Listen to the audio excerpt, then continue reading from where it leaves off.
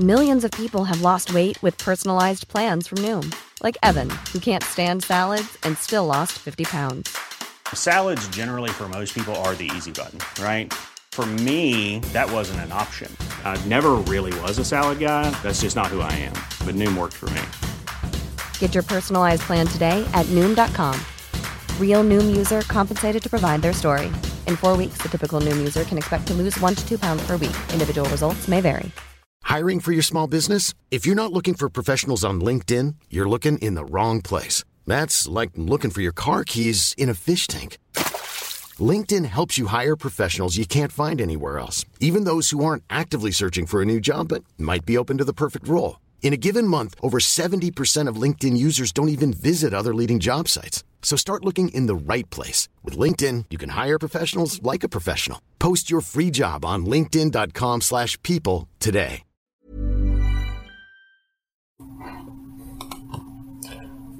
Join us for a journey as we go back to the great civilizations of the past. Who were the people? What were they like? How did they begin and how did they end? Let's find out on episode 28, The Legal Codes of 1000 BC.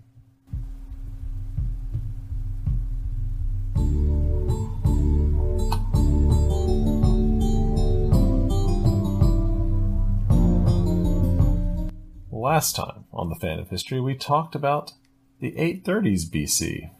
But now we're going to leave the narrative for a little while and talk about the legal codes of 1000 BC. They are generally valid for 830 BC as well. Laws do not change quickly at this time. Dan, so how are we going to handle all this law talk? Well, we're going to look at 4 legal systems. We're going to look at the laws of Hammurabi, Okay. the Coda Asura, which is the law for the Assyrian Empire. We're going to look at what we know about Chinese law of this time, and we're going to take a look at Egyptian law, which will turn out to be the nicest legal system of this time.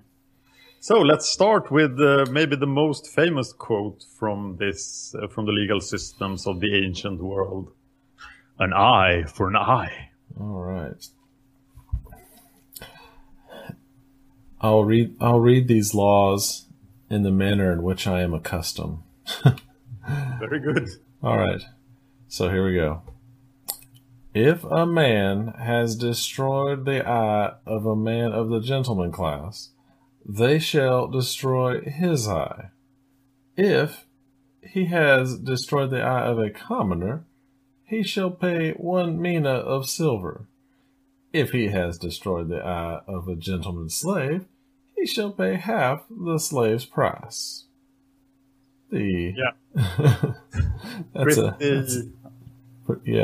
That's clear. It's good to be a gentleman. No kidding. Because then you get to destroy the other guy's eye. 1 mina of silver is quite a lot. But it's pretty unequal.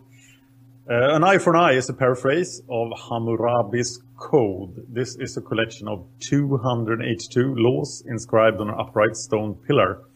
It was found by French archaeologists in 1901 while excavating the ancient city of Susa in Elam. So the Elamites, in an event that happened before we started our show in 1000 BC, they actually sacked Babylon and took the laws of Hammurabi to Elam. And we will perhaps cover the recovery of this tablet from Elam when Elam gets its payback in the 7th century BC.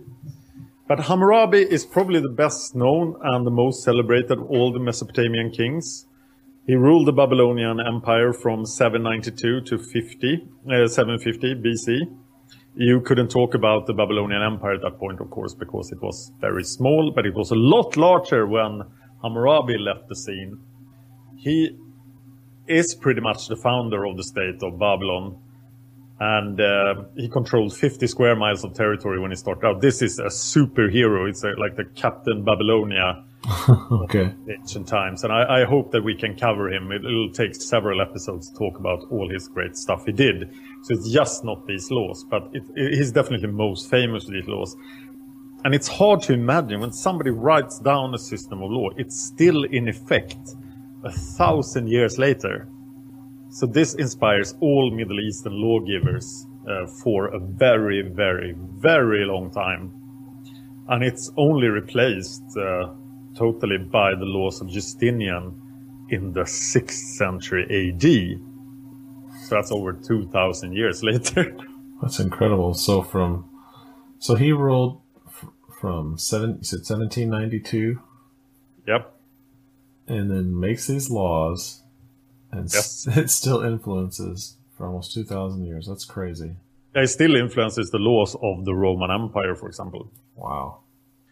And one great law he influenced then was the Coda Asura, which is the Assyrian law that we'll talk about a little bit later, compiled under Tiglath-Pileser I in the Middle Assyrian Empire. So let's get into the laws of Hammurabi then. It's hard to keep people in prison. That's not really a thing, because prisons are expensive and hard to build. So you make sure that the punishment happens as soon as the trial is over. So you cut something off, you kill somebody, you pay a fine, and then, okay, we're done. Let's move on to the next thing. All right. So here are some laws from the 282 laws of Hammurabi. If anyone is caught committing a robbery and is caught, Death. if anyone Don't get caught. What's that? Don't get caught. Yeah, don't get caught. That's the trick. You can rob, just don't get caught. Here's another one. If anyone takes a male or female slave of the court, or a male or female slave of a freedman outside the city gates, Death. if anyone breaks a hole into a house, Death. damn. What? Is that a burglary attempt or what? I guess. Fred Flintstone style. Fred Flintstone would be so dead. He would. Yeah, you take a slave outside the city, you die. Yeah, keep the slave inside the city. It's like, holy crap. Oh, one more. Oh, here we go. Yeah. If a man's wife be surprised with another man, both shall be tied and thrown into water. Death. But the husband may pardon his wife, and the king his slaves. That looks like a good option. If you want to keep the wife, you can just take the dude and throw him into the water. Yeah. It's like, At least we have some options. Oh, and then, wait, here's another one. Wow, this one's complicated. Okay. Yeah, now we're getting into the legal details. Yeah, this one's a little more detailed. If a man takes a wife, and this woman give her husband a maidservant, and she bear him children, but this man wishes to take another wife, then this shall not be permitted to him. He shall not take a second wife. It's hard to tell what she and him are in this, or at least she is in this sentence. But the rule is then if you can divorce your wife if she can't bear children. But she has this out then, so she can just get the maidservant who can get pregnant. And then, okay, impregnate this girl instead. And then you can't get a divorce because you can still have children. Because, yeah, she's basically giving you an out. Yeah. So that's women's rights in 1700 BC. So now we go to the Assyrian laws then. The Assyrian laws were compiled in 1075 BC, so right before we started our show in 1000 BC. Mm-hmm. This is the Coda Asura, a compilation of laws governing the Assyrian people. Women who were deemed honorable needed to wear a veil in public. So this the tradition of the whale. Is that the right pronunciation? My Swedish mind. Well, whale. we say veil with the v. Whale. Yeah, more B. All right. That clearly didn't include prostitutes and servants. So if you were a prostitute or servant and you would go out into public with a veil, yeah, that's good. You would have your clothes removed, receive 50 blows, and then you would have hot asphalt poured over your head. That is awful. This law also includes stuff that is permitted, so stuff you don't get punished for. And if you're married, you are allowed to hit or pierce your wife. I'm not sure what that means, but it doesn't sound good. Mm-mm. If you interfere with your neighbor's crops. So, well, neighbor has a great harvest this year. I better go interfere with it. Then you're rewarded with 100 blows. You lose a finger. And then you have to do 1 month of what the Assyrians had as community service. Okay.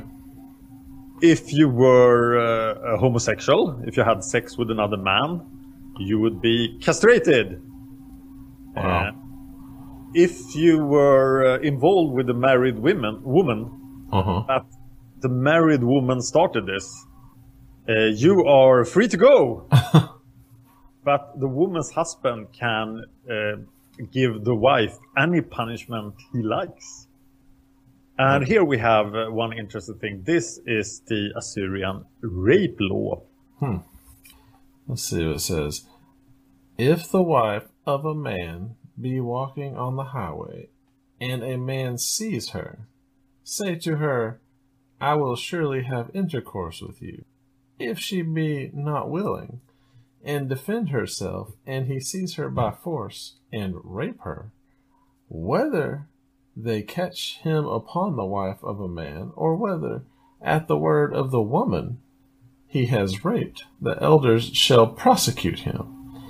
They shall put him to death. There is no punishment for the woman. So that was pretty civil compared to some laws of today. Yeah, where no kidding. So the woman is not punished. What I think is a bit comedic here is the the phrase.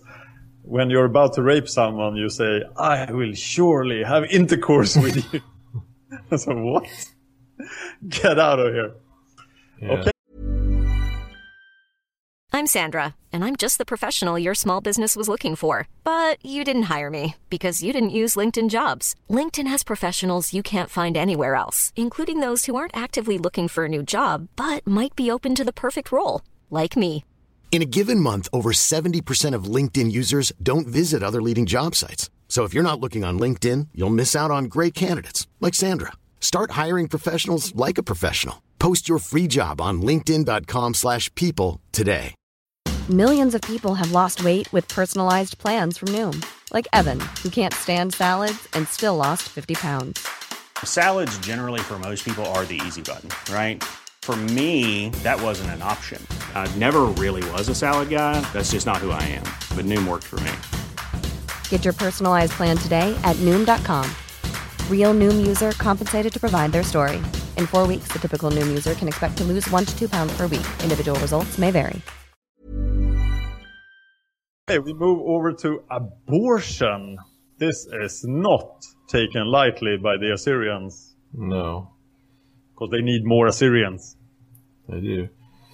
All right. It says, if a woman of her own accord drop that which is in her, they shall prosecute her. They shall convict her, and they shall crucify her. They shall not bury her. If she die from dropping that which is in her, they shall crucify her. They shall not bury her. That's pretty harsh. If you die from childbirth, then you are crucified. Yeah, and not buried. That's insane. Yeah, it must be pretty hard for the husband. Like, you lose your wife in childbirth, and then these guys show up and crucify her outside your house. There's got to be some interpretation here. That's a bad day, right? Wow. Ugh. Well, I am glad for modern law. Yeah, we have talked about that before the show. This surely many people didn't take cases before the courts, right? You would because have of these punishments. Exactly. It seemed just as likely that you could become a victim of of the law just as much as the person who actually committed the crime. So I assume a lot of this was handled person to person and not involve the courts unless it had to. I'm sure, and I'm sure that's the justice system of all the quote-unquote barbarians of the world, like the Germans at this time or the Celts, who are not around yet, but that people just sorted out their grievances by themselves. They took their vengeance. They went and got their pals and took their vengeance. This thing with an investigative government, that the government actually tries to look for crime and punish it, that doesn't happen until very late. It's sort of the 19th century AD. So even I was looking into some stuff from the 16th century AD, and that was very much the case, that people just took care of the justice themselves. But now let's move to China. There is a law code in Zhou, China. It's called the Kang Bao. It was compiled by King Wu, which is a very interesting character who existed right before we started the show in 1000 BC. Okay. So I hope I get to cover him at some later date, because he's the founder of the Zhou dynasty. And this law is written as the instructions sent to younger prince for the government of a fief. And this is supposed to be preserved, but I can't find a copy of it. So if anybody can help me find the copy of the Kang Bao, I'm very interested in that. But I've looked and I haven't found it. So let's move to Egypt. All right. Egypt. Yeah, most of this, what we know about Egyptian law, or some of it at least, comes from the Greeks. And the Greeks talk about 8 books of legal code and 6 or 8 great lawgivers of Egypt. But we only have fragments of the laws. But there is an interesting concept in Egyptian law called the Ma'at, where everyone is equal before the law. So very different. So, of course, if you're the pharaoh, you are not a human, so you don't fall under the law. But if you're a nobleman, or perhaps not even if you're a slave, but there is a principality of equality. And the whole legal system is very lenient compared to what we have heard so far from Babylon or Assyria. And quite reasonable, actually. But there is one big catch. You are punished as a family in the Egyptian law. So if a person living in your household does something, everybody is punished. So if your son goes out and kills someone, well, you did it. And your wife did it. So better keep track of what your family is doing. You can't ignore what your children are up to. You're ultimately responsible for this. Well, at least they are more lenient. Yeah, and compared to the others, they are doves. And that's what we could find, pretty much. So this is a short episode, but I thought I wanted to mention this, the legal systems, because the laws of Hammurabi will be very influential, and it's hard to understand how different the ancient world is from our world. And when we get to, which I hope we will, it depends a bit on the Patreon, so please support us. If we get to the 7th century BC, we will do a series of episodes on life in the Neo-Assyrian Empire, because it is only in the 7th century BC that the sources, we get a lot of private letters, we get a lot of details about what it's like to live in the Assyrian Empire. And we don't know, we can only sort of take those things and extrapolate them on the 9th century BC, but we don't really know what it's like to live in Assyria in the 9th century BC. But we know about the 7th century BC. Right. So I want to do a series of stuff on the sort of life of women, life of common people, what it's like to be a slave in Assyria, and stuff like that. Right. And one of the things, we look at this and we can, put our noses in the air and go, oh, that is so barbaric. But we have, we're talking thousands of years of advancement socially to get to where we are, that even considering what is happening then, like you can't look at it with our sense of ethics and morality, because it's from such a different place. Yes. You look at all these punishments or death. Well, yeah, that seems harsh by our standards, but back then when people died all the time all around you, death was seemed way more common. You don't hear about since we've been doing this, you don't hear too much about a lot of old people in these times. So death was super common, and just how you think about your daily interactions.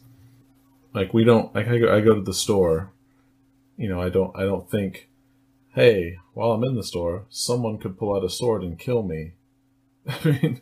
But it could very well happen. You go to the market in these times, you insult somebody accidentally. Oop, stabby, stabby. Yes. That's the kind of thing that can happen. And Dan and I were talking earlier about some things, and with all the lack of communication, there's no post office. There's definitely no electronic communication. People would leave to go to another town to live, and you would literally never hear from them again. But that was common. You accepted that. Yep. So if they died, you don't know. So people left other people's lives all the time. Speaking about that, in 722 BC, the Assyrians will invent the post office. Oh, well, hey. We'll talk more about that later. Awesome. Consider also the improvement of Hammurabi's laws, because Mesopotamian civilization at the time of Hammurabi is over 3,000 years old. Mm-hmm. So there has been 3,000 years of civilization where there were no laws. The laws were improvised on the spot. Wow. So that the fact that there's actually a law that applies to, you can look up the law, and there is a lot of justice in that system compared to no law at all. Right. And that's another thing. Imagine that. You come from far away and you move here and they say, oh, you can't do that. What do you mean I can't do that? That doesn't make any sense. Who says I can't do that? Oh, the law. Everyone's agreed to it. The concept of a rule in which we all agree. Yes. So you were subject to the will of the ruler very much before that. So the one who ruled in the cases were making shit up every time. Right. There's just, I guess you owe him 10 cows next, or something. And next week it could be 5 cows if you had a good day. Exactly. That's interesting. Talking about now we are just getting off track here, but talking about the longevity of people. Yes. The people of the ancient world, they could get as old as we could if they were really lucky. So you'll see that immediately in the Roman Empire or in the Roman Republic when they suddenly have access to clean water and this culture of cleanliness. And if you're a rich Roman person, there are people becoming 100 years old, but they are not common, and you really have to be rich and have a good life to be able to do that. All right. Well, I guess in our next episode, we're going to discuss the events in Tyre and look at the foundation of the city of Carthage. Yes, Pygmalion and Dido. Oh, here we go. Now, everybody, please, we have Facebook.com/fanofhistory. Twitter is @thefanofhistory. Also, don't forget about the Patreon /fanofhistory. Please go to the YouTube there you can subscribe and like, and we would really appreciate it if you could share it with your friends. Also, give us a review on iTunes, because we really appreciate you listening. We get these little reports that show that we have new listeners all the time, and that's just exciting. But we'd like to hear from you. If you could give us a review, that would be wonderful. So, for this week, I am Brennan. I'm Dan. And this has been the Fan of History. Yeah. Dun, dun, dun. If you enjoyed this podcast, please consider supporting us on Patreon. Patreon.com/fanofhistory. Just $1 an episode would help us out. Thanks, and see you next time. Hey, it's Danny Pellegrino from Everything Iconic. Ready to upgrade your style game without blowing your budget? Check out Quince. They've got all the good stuff, shirts and polos, activewear, and fine leather goods, all at 50 to 80% less than other high-end brands. And the best part? They're all about safe, ethical, and responsible manufacturing. Get that luxury vibe without the luxury price tag. Hit up quince.com/upgrade for free shipping and 365-day returns on your next order. That's quince.com/upgrade.